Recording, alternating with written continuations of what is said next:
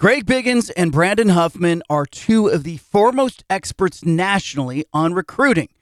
We have them both in one place on an all-new episode of Canzano and Wilner, the podcast. What's better than one John? Here's Johnny. Nobody really knows. That's why we put two of them together. This is Canzano and Wilner, a.k.a. John and John.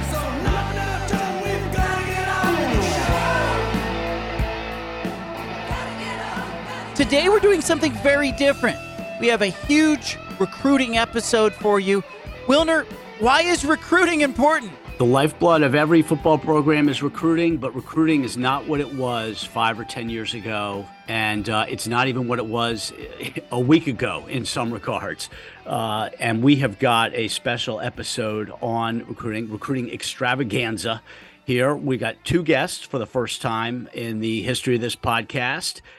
We got Greg Biggins and Brandon Huffman, who cover recruiting for 24/7 Sports. Both are based on the West Coast. Both have been doing it for decades. They know everybody. They know the grandparents. They know the teachers. They know everybody. And they're going to help walk us through this ever increasingly intricate process of recruiting. Wilner, I'll be honest. Years ago, I didn't follow recruiting closely. I said, wait till they get to campus. I'll deal with the players and get to know the players and write about the players and report on them when they get here, because so many kids would commit and then, decommit and you don't see them. But it has become, a huge industry within the profession and vital. And, you see the coaches leaning into it. You see the recruits leaning into it. Parents, interested parties, fans are more knowledgeable than maybe ever before. But I just love that we're getting two of the foremost experts on recruiting on this show. I'm John Canzano. You can read me at johncanzano.com. Get a free subscription or a paid subscription. Whatever works for you works for me. We're here with John Wilner, Bay Area News Group. You can read him at pac12hotline.com. Wilner, I'm really curious to see what these two guys say. And again, you've got Greg Biggins, who is Southern California based. We'll ask him a lot about sort of that approach of Southern California, the impact of UCLA and USC leaving for the Big Ten. What are you seeing trend-wise? And then we'll pivot into Brandon Huffman, who we'll bring on in the second half of this podcast, and we'll talk to him more about maybe the Pacific Northwest schools and the rest of the Pac-12 and some Northern California stuff as he specializes in that area. But I'm really excited about this, and, I think we're onto something here. Maybe we do this once a year where we just bring on the recruiting, or a couple times a year, bring on the recruiting experts and talk recruiting. We could, yeah, absolutely. And, the interesting thing too now is because of NIL and transfer portal, recruiting provides fans with a window into the institutional soul of their schools. How committed are you to winning at football? Because it takes much more across the campus now because of the economic factors. You got to be all in. If you want to win at football, you got to be all in across your campus with your president or chancellor supporting you. And so fans can, it helps kind of unearth which presidents, which schools are really care about football. And I think that has added a dimension to recruiting to me that makes it even more interesting than it was a few years ago. We're having two of the foremost experts on recruiting on the show. Greg Biggins and Brandon Huffman are both joining us, but we're going to start with Biggins.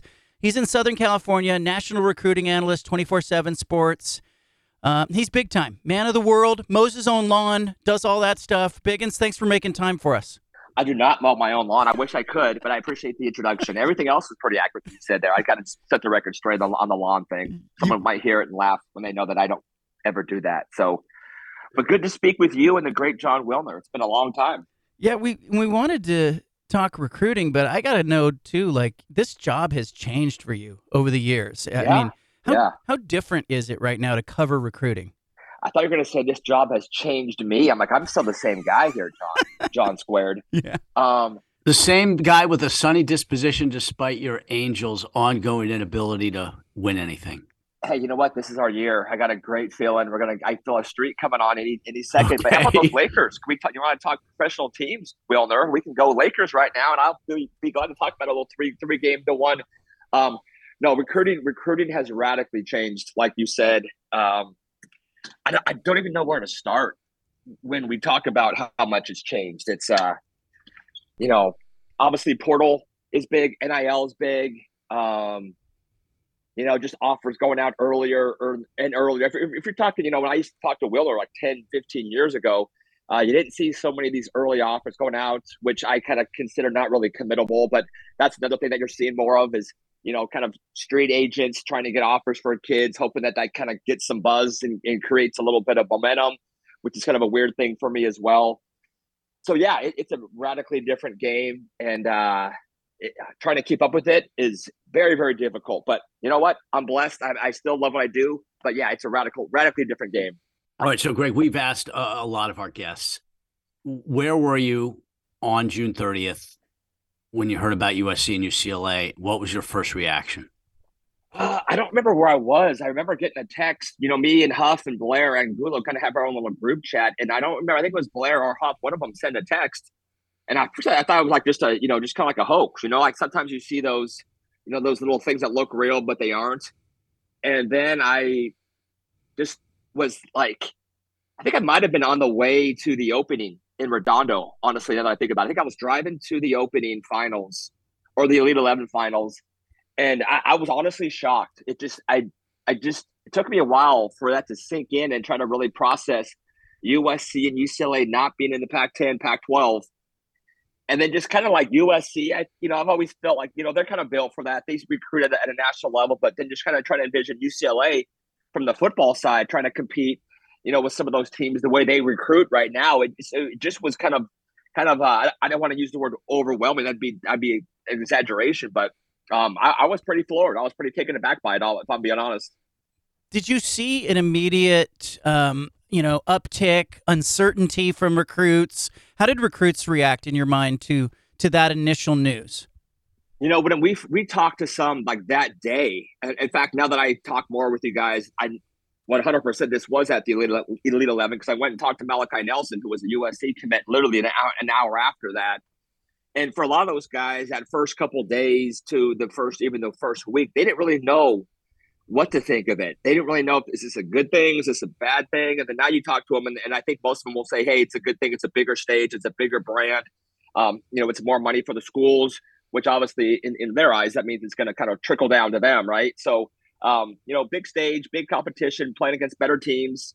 So I think for the most part, they're excited. Then you kind of dig in a little bit. You're like, hey, you're not going to be playing out west, your home games will still be home, but now you're not going to be able to, parents will be able to drive to Cal or drive to Stanford, drive to the Arizona schools. So, I think that is going to be a little bit of an adjustment. The counter would be, you would think they would try to recruit maybe more Midwest kids if you're USC, UCLA, because, they'll be able to suddenly have some games in their neck of the woods as opposed to before if they were going away to a USC, UCLA, mom and dad, good luck trying to drive to any of those games, right? So I think there's kind of some pros and cons, and because it's going to probably be a few years before we really see, how these schools have benefited. Talking strictly just from a recruiting standpoint, I think it's going to be, maybe like a 4 or 5 year window to see kind of how they kind of manage this all.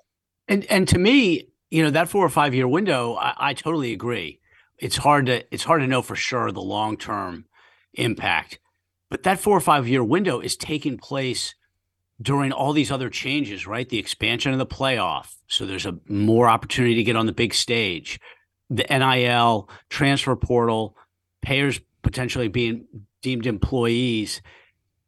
What are you seeing out there in terms of what is the prime driver? Is there a prime driver for decisions now for kids, or does it just depend entirely on the kid and his family circumstance?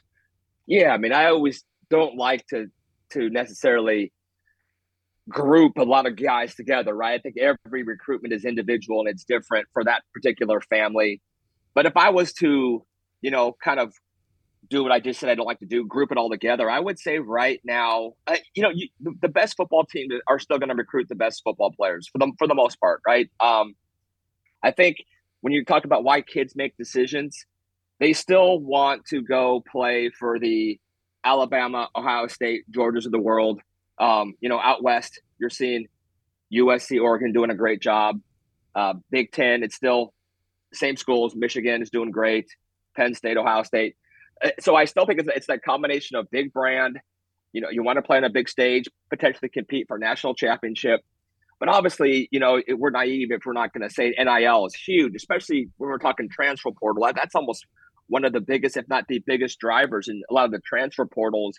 Yeah, I want to go where I can find a spot to play right away, but it's also become a little bit of a bidding war.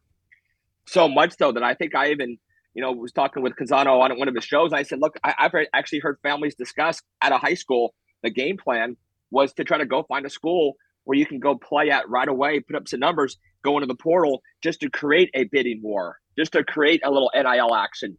So that the intention at a high school wasn't even to pick a school to be at for 4 years. It was, hey, NIL, let's get paid. Let's go to a school, smaller school, big numbers, and then boom, we're in the portal and everyone's gonna want us. So, the things that we used to hear a lot of, location, I don't think matters that much anymore at all. Academics, unless you're going to Stanford, rarely comes up. Yeah, kids will say, hey, academics, you got like a 1.8 GPA. So kind of just brush that off, right? So, it's kind of a long-winded way of saying a lot of the same stuff as before. But also, man, it's branding and it's NIL. Well, at what point of the recruitment, I guess, does NIL come up with recruits? So, again, everyone's different. I've heard stories where a player will go take an unofficial trip, and it's one of the first things that they bring up.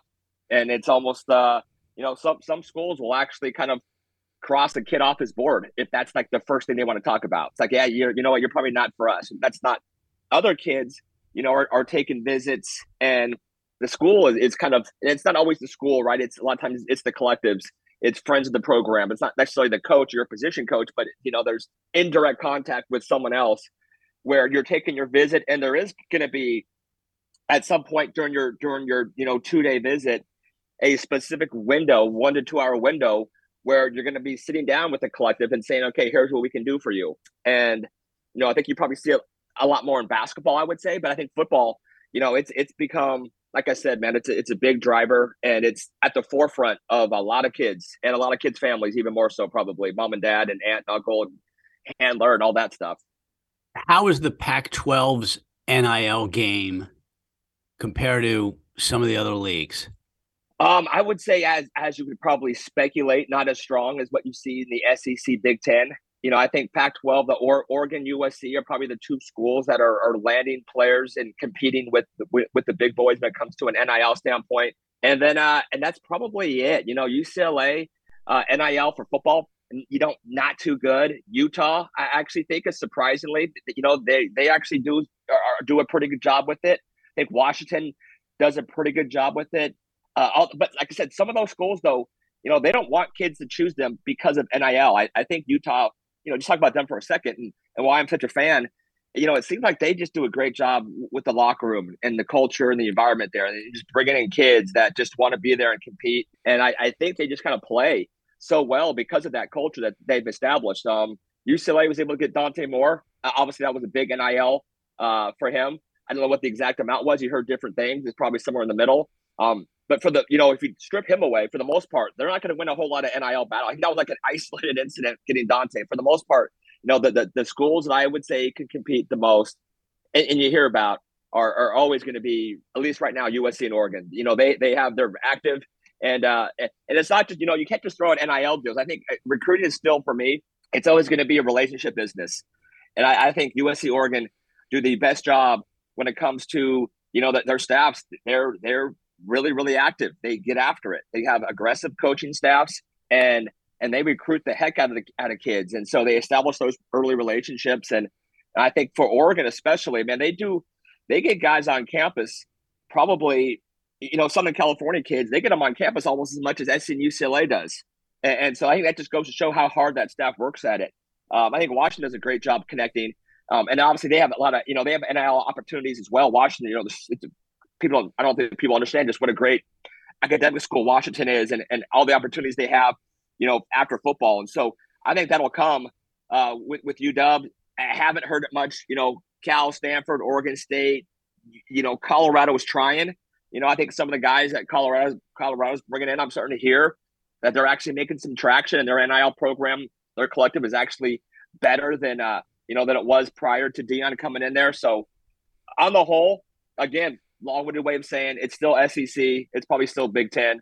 and obviously some Big 12 schools as well, or probably the premier NIL programs out there. I think you and I have talked about this, that USC was getting pushed around physically before Lincoln Riley and his staff took over. And Oregon State was a great example of that. I think that last year of Clay Helton, Oregon State ran for about 1,000 yards in that game at the Coliseum and won. And, they were dancing all over the field. And so I'm trying to figure out how much of USC and their recruiting right now is a correction from an era where they just weren't very physical, and how much of their recruiting is about joining the Big Ten and getting more physical. What do you see on that physicality front from USC? Yeah, no, I think we did talk about this. And I said no matter what, if USC is going into the Big Ten, if they're staying in the Pac-12, if they're dropping down and playing in the Mountain West, which obviously that would never happen. I'm just giving you an example. USC was going to get more physical no matter what. That was going to be the goal. It has nothing to do with the Big Ten. Obviously, the Big Ten is kind of known as one of the most, if not the most physical conferences. You have to be physical in the Big Ten because the weather, right? You don't really allow you to throw the ball as much as other areas of the country. So it's just conducive. They run the football. They're tough. They produce a lot of high-quality linemen. Out West, and I've said this to both you guys, over the last 10 years, there has been a dearth of quality offensive linemen and D tackles out West, specifically in Southern California. You can look at the draft. There's always going to be one or two guys will pop up. But just compared to other regions of the country, you look at Texas, look at the South and Midwest, there is always going to be a lot more offensive linemen, just bigger, stronger guys. And so I think USC, regardless, when a Pac-12 team goes and plays a Notre Dame, obviously last year USC handled them, but for the most part, right, Notre Dame's always had the physical advantage. When USC has played a Utah, able to bring the big Polynesian kids in there that are big and strong and tough. When UCLA or those schools, whenever they match up against some of these teams, just imagine if that's Georgia, Alabama, going up against last year's USC team. As good as that USC team was, offensively and skill wise, just up front in the trenches, you watch how just stylistically Ohio State and Bama and Georgia and Clemson for years, those are just at different level. So I think that's where the portal has been really good for USC. They are able to go out and recruit grown men because to further my point, we just don't have a lot in Southern California of those big, strong, huge D tackle offensive guard types, but the portal allows you to go and get a guy who can come in and step in and play right now because he's already a grown man. He's already played 2 years of college football, and I think USC also has the kind of brand that they can go out and recruit nationally. And then you still stay on the West Coast. There's still going to be a few quality linemen. Utah. I think Hawaii is kind of underrated. Arizona always has a few, and then I get Northern California and Southern California. There's always going to be a few. The key is trying to gobble up all those guys. You can't let the top guys get away. And then go use the portal to bring in, the grown men who've already played college football, for 2 to 3 years and plug in those gaps that way. Do you think that the reduction in the amount of big-time offensive linemen and defensive tackles in Southern California is related mostly to a reduction in kids playing high school football? Or is there something about the high school football scene in LA that has caused it? Because I think it seems like everything consolidates around the Trinity League more and more every year. And I just wonder, is that bad for high school football and for the talent pipeline? And then as a result, is it bad for the schools in the Pac-12 that recruit LA? Yeah, I don't have an answer. I was talking to Feldman probably about 2 years ago about this very topic. We all were in agreement. There is a dearth of quality offensive linemen, D tackles, and then we try to figure, okay, but why? We ask the question, but what is the answer? Why? Where they go? And I'm not sure. There's been an overall, the amount of players that have participated in high school football in California has dropped dramatically over the last 5 years. But I don't know if that's the answer, because when you think of the guys that play on the offensive line and defensive line, the tough, nasty, physical guys who just love football, and it just doesn't seem like those would be the kind of guys that are going to stop playing because of, some of the reasons why kids will stop playing football. It's just maybe some, fear of injury, or, because they love playing another sport better than football. The big uglies, man, they just love football, right? That they drive on that. So if there's a reduction, I would think the reduction is probably coming from maybe, future guys that are skilled quarterbacks. But I wish I knew to answer the Trinity League question. And John, it's kind of interesting. Every year the Trinity League is kind of dubbed as the toughest league in the country. We have, the modern day Bosco. Those two teams are special, and they can go and beat everybody else.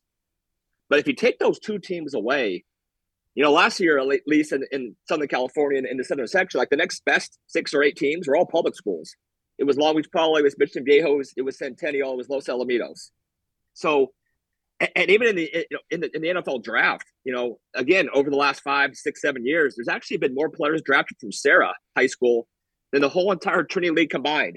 So I think what people don't realize when I watch a lot of Trinity League football. I'm going to St. John Bosco later today for the college football showcase. Those guys are so well coached in high school. And a lot of times you see them and they're kind of peaked already. And even, modern day, as good as they are, the best team I've ever seen was the 2017 modern day team. That was the JT Daniels, Brew McCoy, Amon-Ra St. Brown, Elias Ricks team. All 5 of those offensive linemen, all went D1. It was the best high school offensive line I've ever seen. Tommy Brown went to Bama. Chris Murray went to UCLA, then Oklahoma. Not one of those guys was drafted. Elias Ricks, he had injuries, wasn't drafted. JT Daniels, who I'll always love. People don't realize, man, he beat out Stetson Bennett twice at Georgia, both times injured. Stetson came in and did a great job. JT has a lot of ground to go to get drafted. Obviously Almont St. Brown is blowing up, but there's a difference between being a great high school football team and then being an NFL draft pick. And I think sometimes we get away from that. And I deal with it on a daily basis, talking to parents and coaches saying, hey, why isn't my kid ready to hire? Look at all the stats he's put up. Look how dominant he is in this lineman competition. And you have to kind of explain, hey, your guy is a great high school player. And that's it. And there's nothing wrong with that. In fact, you should embrace that. But, a lot of these guys are 6 feet, 255-pound offensive linemen or D tackles can dominate in high school, but they're not going to dominate at the college level and won't be drafted unless you have those measurables, those long, arms, that high level athleticism. So again, I'm not even sure I answered your question, and I actually forgot what the question was, John's. I think it was something to do with why aren't people playing where all the linemen go. They're still out there. They're just kind of sawed off D tackles, or just the offensive linemen are just, they're just not as good. They're good high school players, but they just don't project as well to the highest level. So there you have it. Biggins, great answer. Biggins, I watch C.J. Stroud and Bryce Young go high in the NFL draft, and I'm looking at the Pac-12 quarterbacks this season. That it's a good stable of QBs for college football, and I'm wondering what you think. Do West Coast quarterbacks, do Southern California quarterbacks, will they start picking the Pac-12 again in with big numbers because they see Michael Penix Jr., Caleb Williams, Bo Nix, or what do you make of what's happening kind of with the migration of the quarterbacks? Maybe, John, but the funny thing was you started off that question by talking about 2 guys who went 1 and 2, who both left Pac-12, right? Right. To Southern California. So it's almost like, are they going to pick the Pac-12? Because look at what Bryce and C.J. Stroud did. Well, shoot, those guys left. Maybe I should do that as well. But I love what you're saying. I agree with what you're saying. Dude, the Pac-12 is loaded with quarterbacks. And the Pac-12 will always be, for me, a throwing conference. Even though it's, like I said, you need to have that physical element. I think it's just the skill players. I kind of killed our poor little local kids out here in West Coast for linemen. But in terms of quarterback play and skill play, it is very high level. And I think quarterbacks have always been about, Southern California. Again, there's a billion quarterback coaches, some good, some not that great, but there's still kids coming to college a little more prepared. It's, again, the weather is conducive to, year-round training, throwing the ball outside. So I think when you look, I think it'd be great if, I'm a West Coast Pac-12 homer, so I would love to see everyone on the West Coast stay and play. USC, UCLA, Oregon, UW, Oregon State, Stanford. I mean, that would be, amazing if they did. And I don't see why they wouldn't. Again, it comes down, there's so many factors, right? It comes down to depth charts. It comes down to relationships. It comes down to offensive scheme. And do you want to get away from home? Do you want to go somewhere you can maybe play right away? And USC, they were going to struggle to recruit a quarterback, with Caleb Williams, Malachi Nelson. They don't have a 2024 right now. Oregon's going to bring in 2. UCLA, Dante Moore last year, they don't have a guy yet. 2024, I think people are a little bit, I don't want to say leery, but quarterbacks these days, they don't want a red shirt. They want to come in, they graduate early, they want to come in and compete, at least compete. Maybe not start, but at least give me a chance. I personally think what Bryce and Stroud did was the model. Don't play as a freshman. Go redshirt, learn the offense, learn the defense, the speed of it, and then you get your 2 years and done. And I think that's the model. So many guys go in there, they play early, and they get shell shocked, and they don't ever recover from that. Isn't the portal though, in some ways, a little bit of an equalizer for the Pac-12 because they can get guys on the rebound? You go and you just don't fit in, in the eastern half of the country, and you turn around and you come back home and try again. I mean, Oregon State's using the portal in a great way. To me, the best example in any of the sports is Johnny Juzang, right? I mean, that's the ideal in some ways for the Pac-12. But do you think that the portal provides that equalizer? Yeah, I mean, shoot, how about Caleb Williams if you want to keep it topical? I mean, he's pretty good at football, right? And I think what the portal is again, it's kind of funny. It sounds kind of funny, but what the portal does, it makes transferring really, really easy. So again, talking to parents at a high school, and they're almost like, I think they're more willing to take a chance on leaving home, or sometimes it's kind of hard. Like, man, do I really want to do this? Well, now you're saying, heck, you know what? Let's do it, because if it doesn't work out, I can always come back home. Which there's some truth in that. I think there's also some danger in that, because I think a lot of kids, have this impression that once they go into the portal, they're going to have the same offers and the same schools want them as they did in high school. And that's not the case at all. So you got to be very careful how you use the portal. It can definitely be a good thing for you, but you have to also have some self-awareness and say, if I go somewhere my first year and I don't play, and there's some reports that maybe I'm, lazy or not as good as I thought I was, that's why I'm transferring, then I go into the portal and guess what? No one wants me. And now I'm going to a lower level school because I can't, those other Pac-12 schools wanted me. To answer the question, Oregon State, great job. But again, USC, I think right now might have our number one recruiting class. We have a transfer portal recruiting ranking. I think USC might have number one. I mean, they're getting dudes. Yeah. And, they're getting guys from, from all over the country that can come in and play right now. And obviously, Caleb Williams was a portal kid. So, Jordan Addison was the first round pick out of the portal. They're going to fill their offensive line and defensive line needs with portal guys.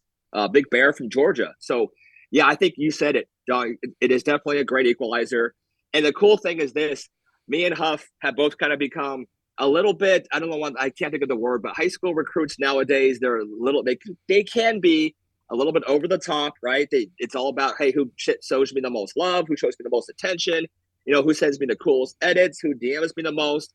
And that's not even football, right? So when you have kids going to the portal, they don't care about that. They want to play. Yeah. They're done with that. They don't care who recruits the hardest. They just want to, hey, where can I go play and who's going to develop me?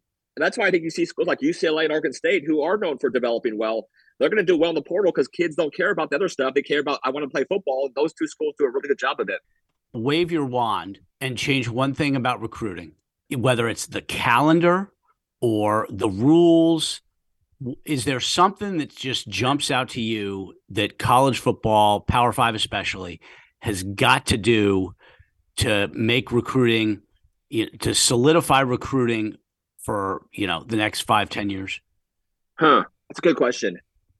Put me on the spot. There's two. One of them, I would change the early signing period from December, and I would move it to like end of the summer, like August. It just doesn't make sense to have it 6 weeks apart. Do it with, basketball, I think, has it right. You do it before your season and you do it after the season. But the big thing that I would love to see, I think it would be good was I don't know how you'd even enforce it, but all these guys, 8th graders, freshmen with all these fake offers that you can't commit to, that are just, that are doing so much more harm than good. It created a lot of entitlement for kids. It's created this aura of, I'm really good. Even though I haven't started a high school game yet, I have 10 offers. And it creates these monsters where they don't think they need to work hard, and they're driven not because they love football, but they're driven because they love recruiting. Mm-hmm. I think it'd be cool if somehow you couldn't really offer a kid maybe until late. I don't have this exact time, but maybe after his sophomore season.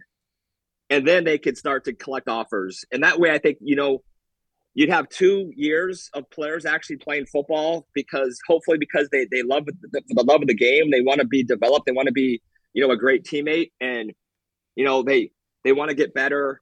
and they're not going to have all these offers that are not real to kind of get in the way of that. And so if you can kind of somehow change that up, again, I don't know how, because there would still be under the table stuff, and college is still telling kids, hey, we can't offer you now, but we love you, but we're going to offer you later on.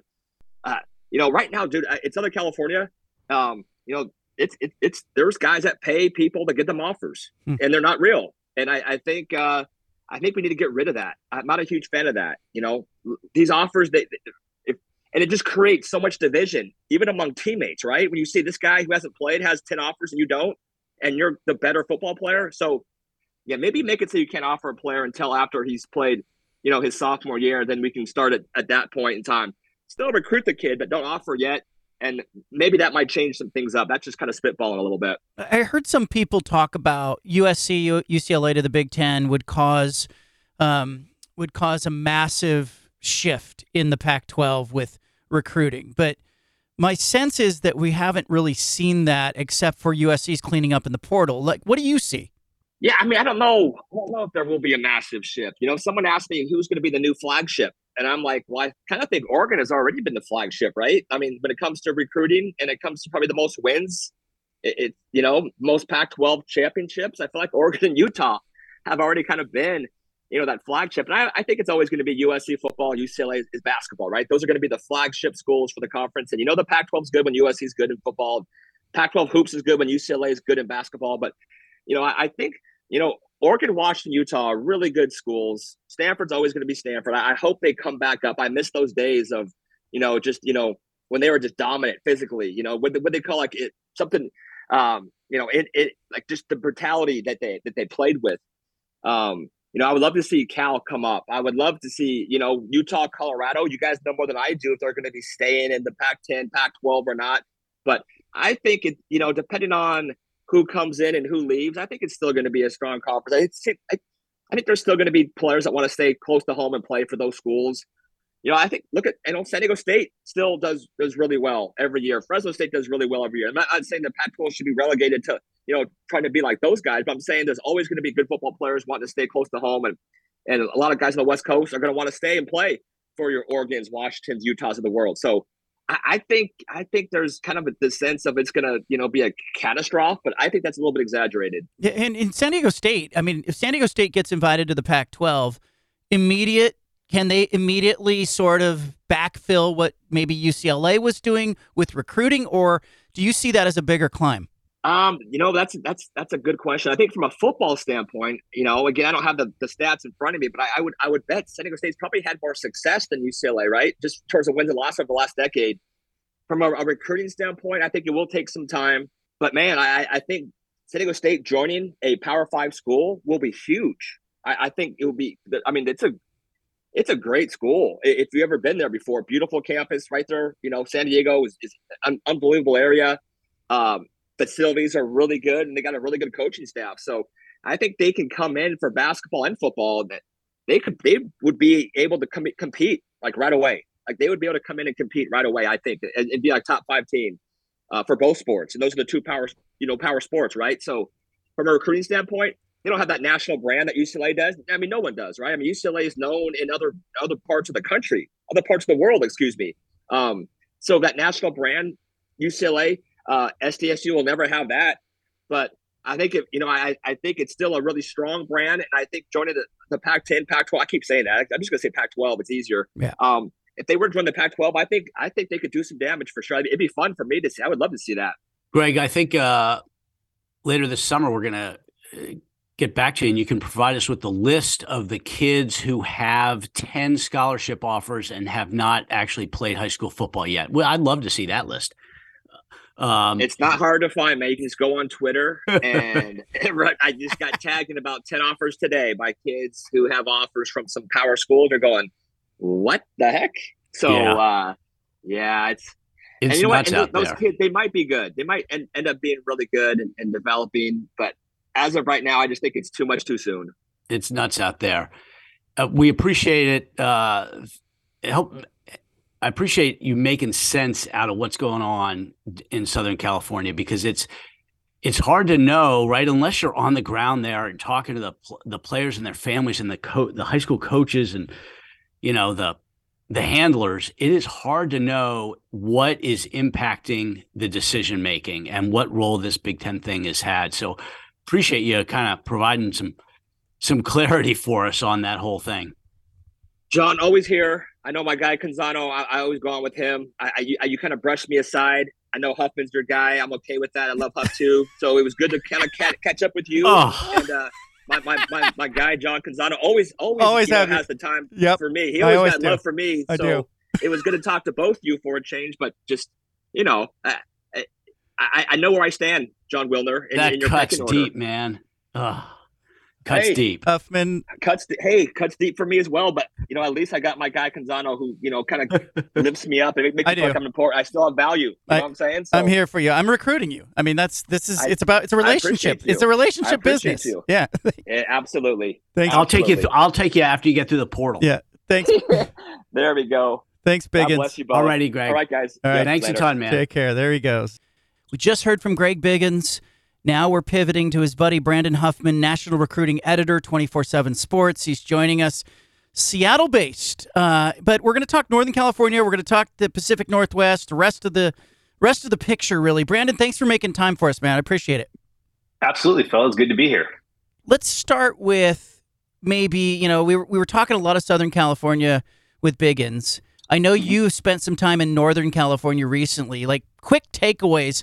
What are you seeing right now, as you talk with kids and recruits and coaches? Yeah, first, the kind of the most interesting thing is last year was such a loaded year for Northern California players. It's dipped down a little bit in 2024, but the 2025 class is really strong. And as a result of that, you're seeing a lot of national programs kind of, setting up tents in Northern California. And you've got a lot of the schools in the Bay Area. We have both Cal and Stanford trying to get back in the mix and try to keep some of those kids more local. But once again, we're seeing Northern California kids really being willing to look at national schools. And then also a lot of those Northern California kids really are fond of Oregon and Washington. So, the Pac-12 North is doing well in Northern California, but I don't think that's much to Cal and Stanford's liking right now. I mean, I just don't see Cal and Stanford have so many issues right now, right? And I don't know how they're going to compete unless they make some serious changes institutionally, right? I mean, do you see an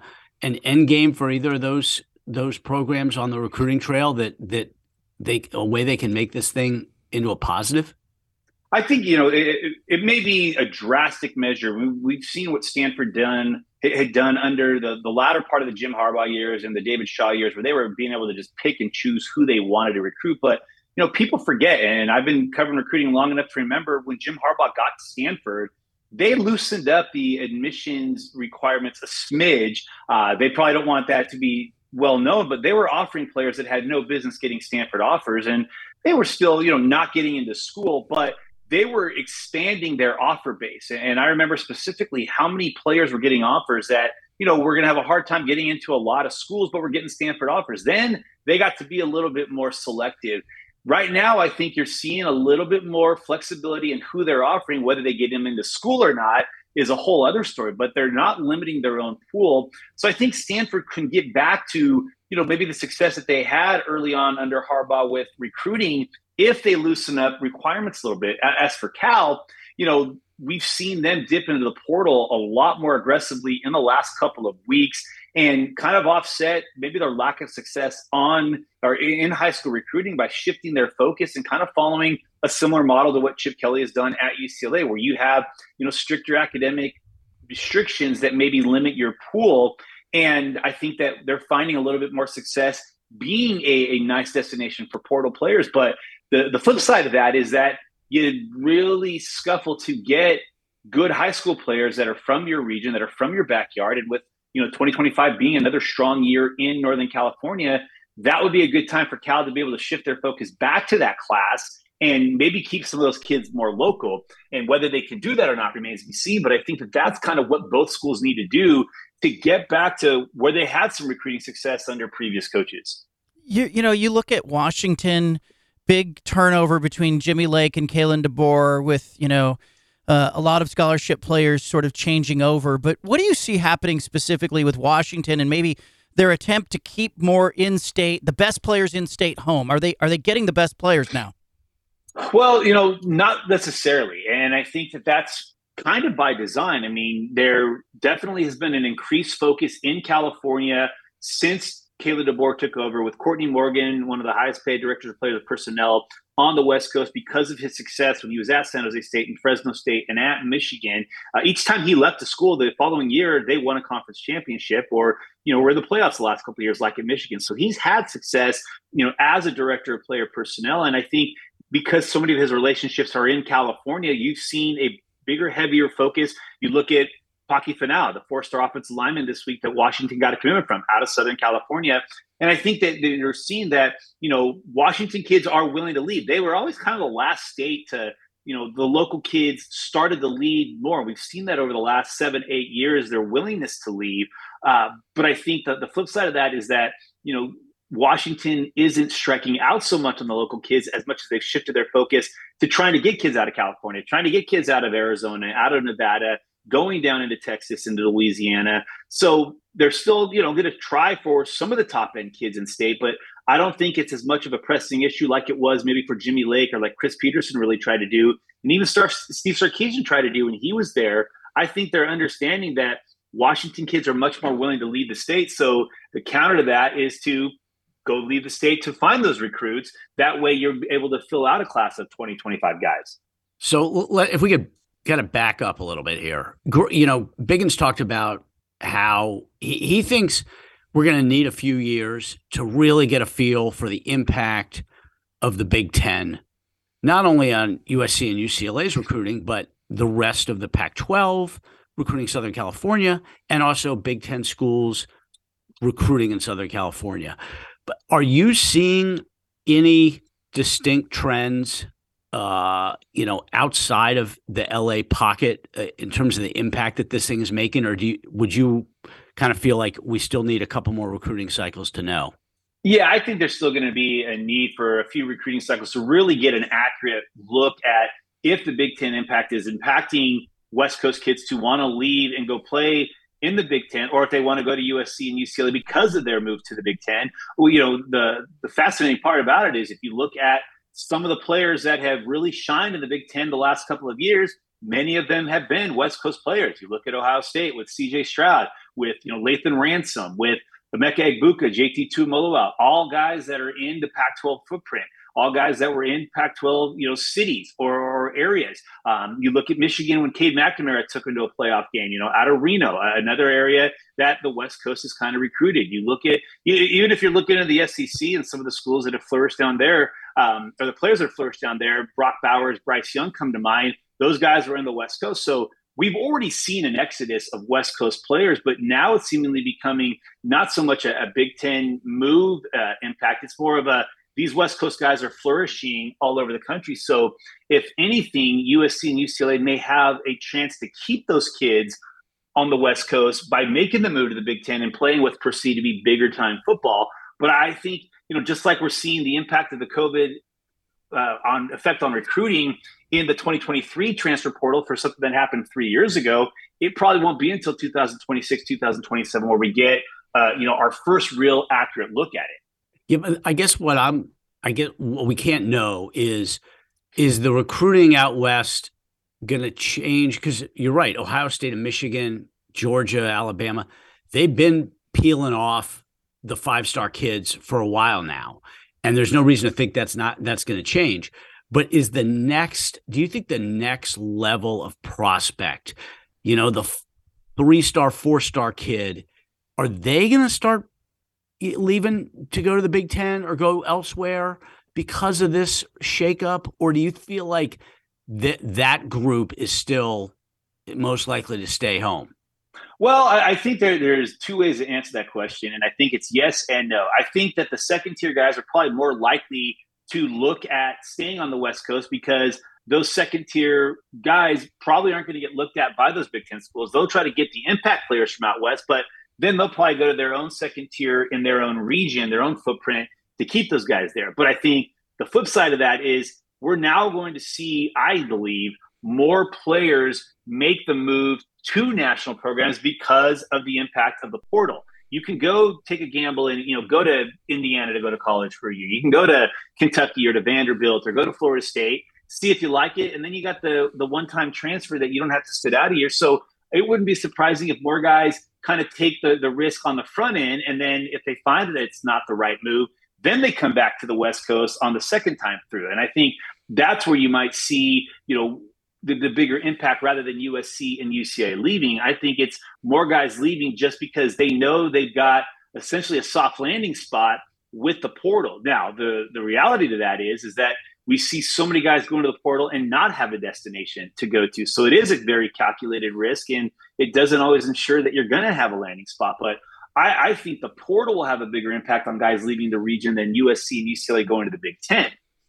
Brandon, Jonathan Smith at Oregon State, Kyle Whittingham at Utah. I was looking at the portal, and I was looking at players lost to other programs, and they were 1 and 2 in the conference as far as retention. I think Oregon State only lost 5 players to other schools to this point, and Utah only 6. Jonathan Smith, I walked by him at the spring game, and I mentioned that to him, and he said, culture. Can culture be an equalizer in this conversation with the portal? And are they recruiting different kinds of players? Are they selling something different in your mind, or what is that about, that retention? Well, I think you said it. It's culture, and I think it's very much a culture that's in place at Utah and that has been in place since Kyle Whittingham took over. The early success he had when he took over for Urban Meyer, the sustained success he's had since they made the move to the Pac-12.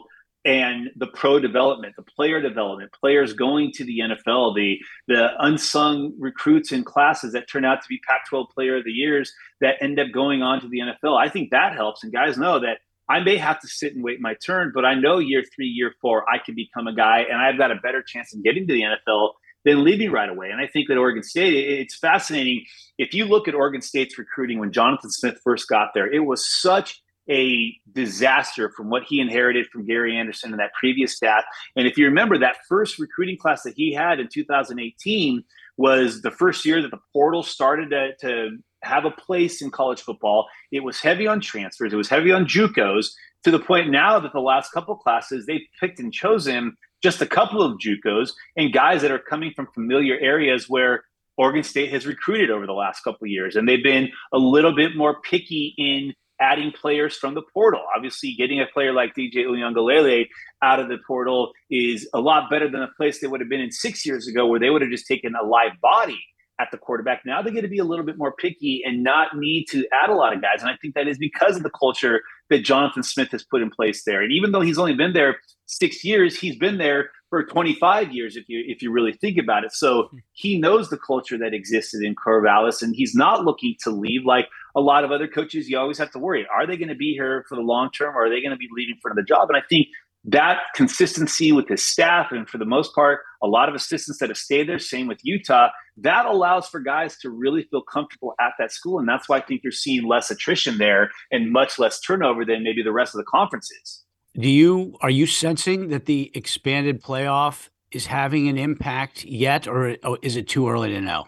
No, I think you're starting to see it now, and I think you're seeing it. When you look at the last couple of classes from the Pac-12 that maybe weren't just the haves. I know, John, when we're talking the recruiting column each week, it feels like we're always writing about Oregon and USC and Washington to an extent, but you look at Utah coming off their best class ever. You're looking at, obviously Arizona 2 years ago, the class 22 was one of the best classes, especially coming off a 1-win season. And now you're seeing that guys are realizing with Oregon State getting Aiden Childs this year, guys are realizing I can go to those schools. And it's not just like in the SEC where it's a foregone conclusion that it's going to be Alabama and Georgia. I could go to Oregon State. I could go, potentially to Arizona as Jed Fish builds things. And maybe we're sneaking into the playoffs. Maybe we now have a chance to get into the playoffs. And I think that that's something that these coaches are recruiting as such, that they now know that it's not as impossible to get into the playoffs. They know that the Pac-12 is going to have a guaranteed spot, maybe 2, and hey, potentially maybe 3. And I think that makes it easier to recruit when you're not already out of the mix before the season has even started, just because it's the same 4 teams every year. And I think that that's allowing for a little bit more aggression from some of the coaches that aren't at the halves, if you will, in the Pac-12, they're able to sell a little bit more. And I think that that's being, looked at much more willingly by recruits rather than just always going to the same logos. Dan Lanning in Oregon get a lot of credit for doing it well. What are they doing? You watch them, you watch other schools, you know the staffs. What is Oregon doing that maybe others aren't? Well, I think they're doing, a couple of things. One is they're still sending players to the league. I think it's 4 drafts in a row they've had a first-round pick. All right, they're sending guys to the league. They're winning. This was considered a down year for Oregon because of how it started, and then losing a couple games down the stretch, they still won 10 games. They won the Rose Bowl 4 years ago. They played in the Pac-12 championship game the 2 years following that. They've gone to New Year's Bowls twice in the last 4 years, and even if Dan Lanning's first season wasn't as New Year's Six heavy, it was still a 10-win season. I think that you're also seeing Oregon really benefit from the fact that when the majority of these kids were playing youth football and even high school football, Oregon has been one of the constants. And, one of the most prominent youth football teams on the West Coast and in the country was the IE Ducks. And a lot of these kids played for the IE Ducks. So they've been, watching Oregon because those uniforms they were wearing in 3rd or 4th grade were the ones that Oregon was wearing on Saturdays. And I think that is, Oregon has been the cool school. It's been the it school. We've seen it in basketball. It's why is Gonzaga recruited as well as they have over the last 10, 15 years? Because high school kids have only known Gonzaga to be successful. These high school kids have seen one blip of a year under Oregon, the 2016 season. Otherwise, they've seen success. When the majority of them started playing youth football, Marcus Mariota was winning a Heisman. They were playing for national championships. So they're able to really be that school that was a lot of these kids' dream schools as a kid. And now that's coming into reality. And it's not just on the West Coast. 7, 8 different states are represented each and every year nationally for Oregon's recruiting class. And I think that they've really and with Dan Lanning being from the South, or having coached in the Southeast, being from the Midwest, with Mario Cristobal being from the Southeast, with Willie Taggart even before that, they've got a lot of coaches that know you don't just need to recruit the West Coast, but they've got the connections around the country, and those kids see Oregon as its school, and that's allowing for them to have a better chance at landing those guys. So you're not seeing an impact on Oregon in LA specifically yet? Well, I mean, you still are, obviously, with the landing of a Mateo Uiagalelei, in the 2023 class, getting Justin Flo, even if that maybe didn't necessarily work out. They've had success in Southern California. Brandon Baker, the number 1 offensive lineman in the country at Mater Dei. He's got Oregon on his very, very, very short list. His brother played at Oregon. You're still seeing the impact of Oregon in the Southland, but again, they're getting to be a little bit more picky and choosy. They don't have to just live and die in LA like they may have under, at the end of Mike Bellotti or under Chip Kelly and even Mark Helfrich. They can be very picky with who they recruit in Southern California, but then know they can recruit nationally, and they're still attracted to those kids outside of the region. Right. I wasn't too super clear on my question, but you're not seeing an adverse impact from the Big Ten thing on Oregon's ability to recruit Southern California.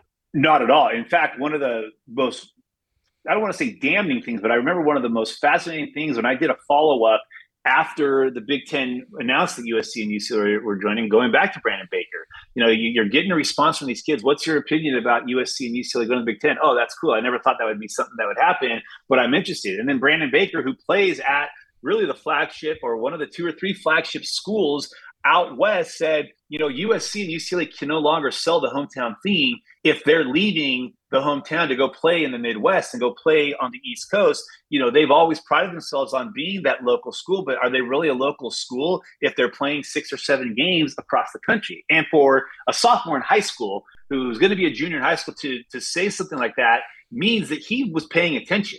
And that's one of those things where, like, if you're USC and UCLA, how do you counter that?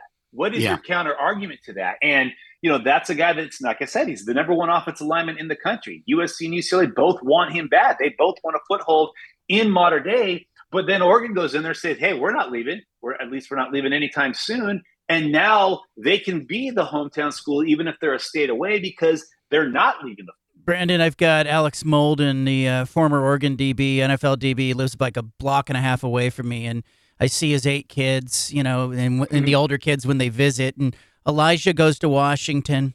Now, Josiah is an 8th grader. Oregon offered him as an 8th grader. Where do you stand? Help people make sense of strategy of offering a scholarship to an eighth grader and what it means and, what Oregon's trying to do with that offer? Well, for one thing, it was funny to watch, how certain fan bases reacted to the offer. And then you look and their schools have offered eighth graders. It's the game has changed. Sometimes if there's a no-brainer, you have to offer him as an eighth grader. But what was funny is last month, Josiah came up to a camp in Washington, and I asked him, like, okay, your brother played at Washington. You got to watch your brother play at Washington, but your dad played at Oregon before you were born. Who did you grow up a fan of? And, he kind of scratched his head and smiled and said, man, that's a tough question. And he said, but I'd probably have to say Oregon. Well, Washington's going to want to get him to follow his brother, but Oregon's going to want to keep him and not lose a Molden like they did with Elijah. So it was a smart early offer for Dan Lanning because he's the best going to be high schooler I've seen from the state of Oregon, probably since Talanoa Hufanga back in 2000 and whatever that was, 14, before he started his senior year or his freshman year. That's how special a player Josiah is. But there's going to be a lot of schools that are going to have to really put up a fight against Oregon and Washington for him, because I do think there are those familial ties to Oregon and to Washington. And because he's going to be such a good player, there's not a lot of guys you could see as an eighth grader and say, okay, he's going to be special, but he's the one. You talk to some of the coaches at Wesleyan and they just get grins on their face from ear to ear talking about him, knowing that they get him for 4 years. That's why you offer him, because he's going to be a national recruit. So the earlier you can start to build that relationship with a player of his caliber, you do it. Now, I don't think you need to make 50 offers to eighth graders. You should let a lot of those guys start playing high school football, maybe play varsity football before you start throwing out offers. But he's that rare case where I think age kind of divides the need to wait a little bit. I think in that case, he's a talent. He's got ties to two schools that hate each other, that you want to get as much traction as you can as early as you can. I don't know if you heard, but Washington State basketball coach Kyle Smith went on KJR yesterday and talked about, losing DJ Rodman to USC and the impact NIL's having in basketball. And he kind of estimated that to put together a top 50, top 60 basketball program, you need what was it, John? $1 million, $1.5 million. Yeah. What's the going rate for a top 25 football program on the NIL front? How much money are we talking about? If I remember right, Ryan Day was quoted as saying, may have been right before the season started, might have been during the fall, but he used a number, and it was a kind of a weird, crooked number of, you need $11 million to put a recruiting class together. And I never thought that Ryan Day said that as a complaint to say, oh, it costs $11 million. I thought he said it as a call to arms for the Ohio State boosters to essentially say, you need to come up with $11 million if we want us to be competitive to get over that hump of playing for a national championship and winning the national championship. It's the same way, when Nick Saban had his little toe-to-toe with Jimbo Fisher last summer. It wasn't a way of him taking a shot at Texas A&M. It was a way of him getting the Alabama boosters on board to say, guys, if we want to win consistently for the next 10 years, this is what we need to do. So I think when you're coming up with a number like 11 million, you kind of know that that's what you're working with. And, talking to some NIL lawyers like I have over the last 2 years, seeing what each position costs, it's very much like the NFL draft, where you're seeing a premium placed on certain positions and less of a premium placed on other positions. But you start doing the math and, man, you're talking a good chunk of money, and sometimes that might only get you 6 or 7 guys. In some schools, you might only get one guy at that, and the other 24, their NIL is the NLI that they're signing. But I think if you want to be competitive, you're going to need classes to have, resources in the 10 to 15 million if you want to win at an elite level. And so I assume at quarterback, tackle, edge rusher are the highest paid. Pretty much in that order. And you probably throw in an elite cover corner that would probably be in that top 5, and maybe a big time playmaking receiver. Interestingly enough, interior linemen and, both on the offensive and defensive side of the ball don't attract as much money. Linebackers aren't as much. Safeties aren't as much. Tight ends, which we've seen a renaissance at the position, they're still relatively cheap. But if you want to be competitive, you better have the wallet ready for a quarterback, for a left tackle, and for an elite pass rusher, because those will cost you. Brandon, I was talking with Bruce Barnum, the Portland State coach, and kind of asking him about the trickle-down effect. In the Big Sky, he said they're seeing better talent. They're signing better players than they've ever signed before. The thinking being that kids can go to the Big Sky, high school kids that maybe aren't being recruited because the Power Fives are in the portal so much. They're getting kids that they didn't get before, but they're getting them maybe for a year or two, or maybe they can convince them to stay. But what do you make of kind of that, the trickle down effect, and what you see from high school kids who maybe aren't getting the offers, maybe 3-star kids, 2-star kids that aren't getting the offers, but have a chance maybe to go to the Big Sky or somewhere like that, and then jump through the portal after a year or two? Yeah, and I think that's a great question, because I think it's something that we're seeing answered more and more. If you look at some of the best players in the Big Sky in the last couple of years, you've seen Isaiah Fonse helped Montana State to a national championship appearance. He leaves Montana State, just commits to Cal last week after a brief stop at San Jose State. You look at Xavier Guillory, who was one of the best receivers in the Big Sky at Idaho State. He's now at Arizona State. Freddie Roberson went to Rainier Beach High School, was a late bloomer because he was a basketball player, goes to Eastern Washington. Now he's at Mississippi State. So the Big Sky, essentially, and even the FCS, is kind of becoming a little bit more like the JUCOs used to be, where you go there, you bide your time, you play, you make an impact, and then you can be cherry-picked later in your career. But I also think you're seeing Big Sky schools now realize, hey, we might only get this kid for a year or two, but we'll take that year or two with them, because now when that kid's having success and he's going to a bigger school, we're going to have a better chance of getting a kid that we may not have gotten in previous years because they thought we were in oblivion. And one thing that I've said for probably the last 7-8 years with the Big Sky is one of the biggest benefits that the Big Sky has to getting good recruits is the fact that there's only one Group of 5 conference on the West Coast. If you go down to Georgia, you've got, Georgia State's in the Sun Belt. You've got schools in the Sun Belt, the American, the ACC, the SEC, Conference USA. Well, you come out to the West Coast, schools are basically either in the Pac-12 or the Mountain West. There's not 3 other Group of 5 conferences. So you're seeing the Montana States, the Montanas, the Eastern Washingtons, the Idaho, even the Portland States getting players that had Mountain West offers, in some cases had Pac-12 offers. We've seen Pac-12 commits that a coaching change ended their dream of going to that school, end up at Big Sky schools when it was all said and done. And because the Big Sky doesn't have other Group of 5 conferences out west they're competing with, they're getting a better caliber of player. So it's not a surprise that you're seeing Power 5 schools after a year or two, these guys being there, after 3 or 4 years, dipping into the Big Sky from those portal guys. So I think you're going to continue to see the Big Sky recruit like they're the Mountain West, and in a lot of cases, maybe even offer a better opportunity at a Big Sky school. When you see a lot of these empty stadiums in the Mountain West, because they're 35, 40,000 seats stadiums, maybe 15,000 people are there, or you go watch Montana State, which are packed and selling out their games, playing on ESPN3, you're going to see more kids being interested in going to a Montana and Montana State, especially when guys are getting to the NFL. So I think the Big Sky's in a great position here these next couple of years.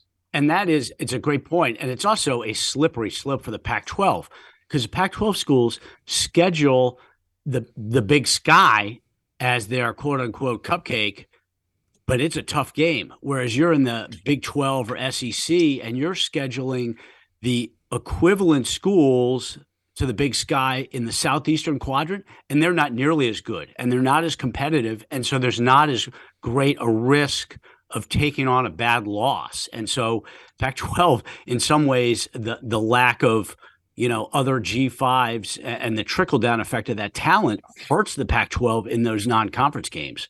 100%. I mean, if you look at historically when an FCS team has beaten the Big Ten team, it's been a North Dakota State. Like, I think, 5 games in a row, they beat a Power 5 school when they played it, but they were the best team in the FCS. I mean, 2 years ago, you had a very bad Northern Arizona team beat a very bad Arizona team.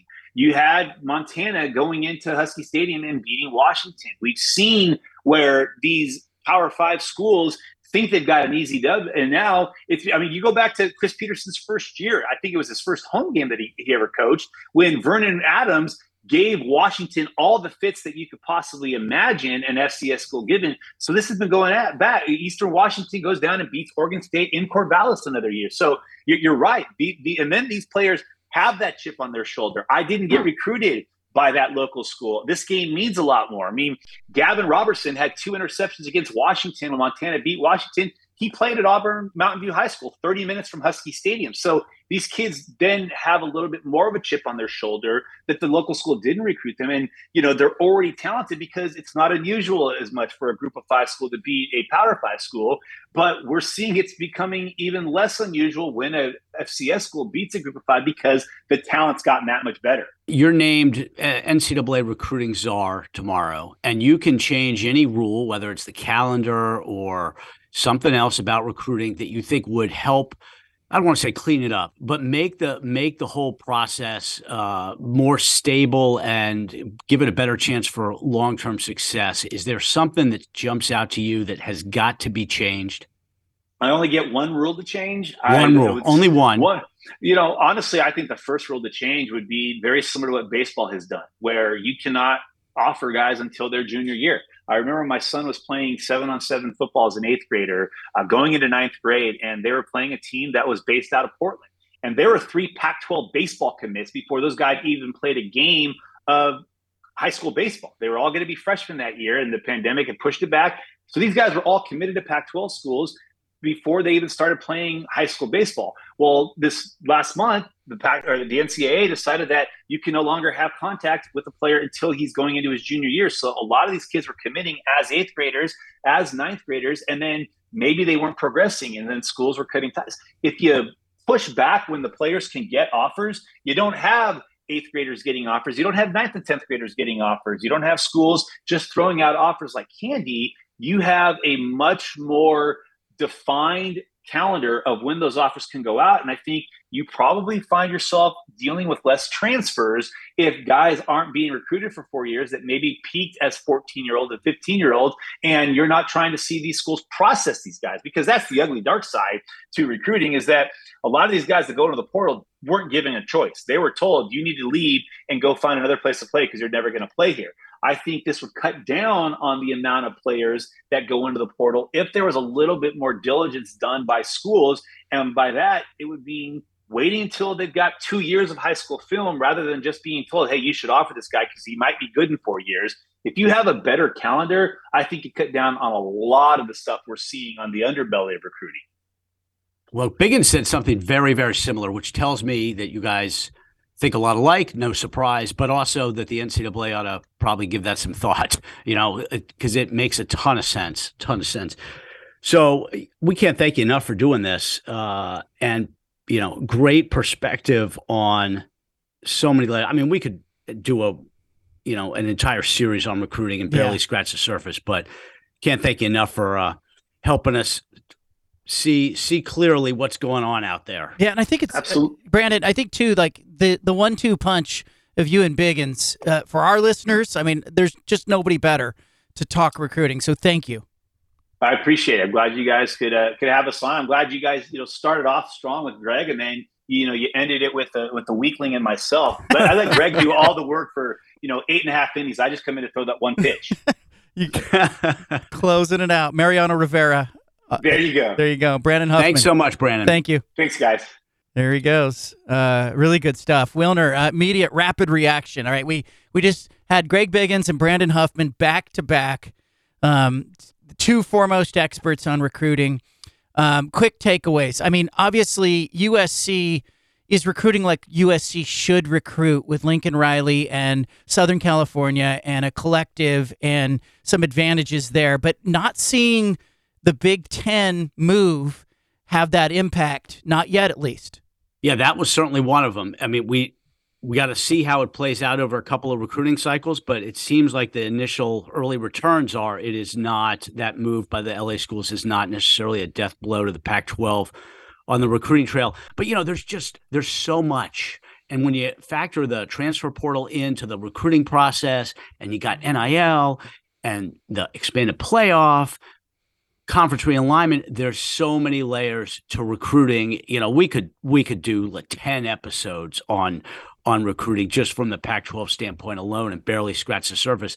I think everything is fascinating because everything is gray. There's very few obvious answers to any of this. And to me, that makes it that much more interesting. And two, I'm interested in, all of these things are not the same. Like the Pac-12 schools, all not the same. You've got Stanford and Cal, which have these academic challenges, but they're in the Bay Area. You've got Washington and Oregon with, probably collectives that are far more evolved and motivated than some others. You have Oregon State and Utah selling culture. You've got, Washington State trying to figure out where it fits. In the Arizona schools, you have new coach at Arizona State and Jed Fish at Arizona. Like, I just think, in Colorado with Coach Prime, it's like, you have this collection of schools all within the same conference, but metro schools, rural schools, you've got agricultural schools, land grant schools, all different, and yet they have the same objective. Their primary objective is the same. They all are trying to win this conference and get to the playoff. Yeah, and they have different ways to do it now. The portal has changed everything in way, and I think it's going to continue to, right? Because schools are going to figure out how to become more efficient with the portal, and I think recruits are going to become more efficient with the portal. But it seems like it's certainly something of an equalizer, and we've seen both, for instance, Oregon State and Washington State get guys out of the portal that can really impact their season. So that just adds another dynamic to the whole thing. When you talk about recruiting, it's not just the decision the high school kid's going to make.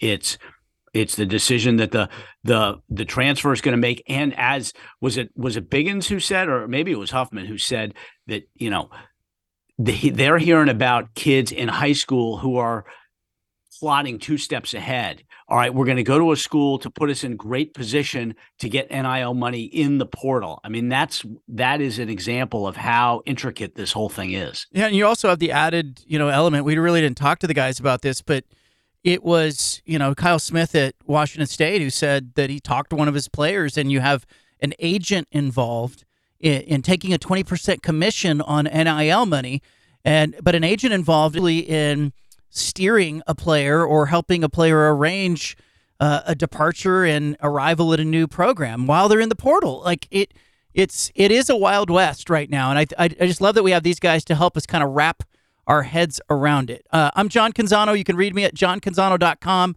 John Wilner, Bay Area News Group superstar. Catch him at pac12hotline.com. Make sure you subscribe to this podcast. Tell your friends about it. Share it liberally. It's provided to you as a service. If you have suggestions for us for future episodes, tweet at us. We love kind of getting outside the box a little bit and covering this conference from different angles. John Wilner, thank you as always, and thanks to our listeners. Great show. Thanks, everybody.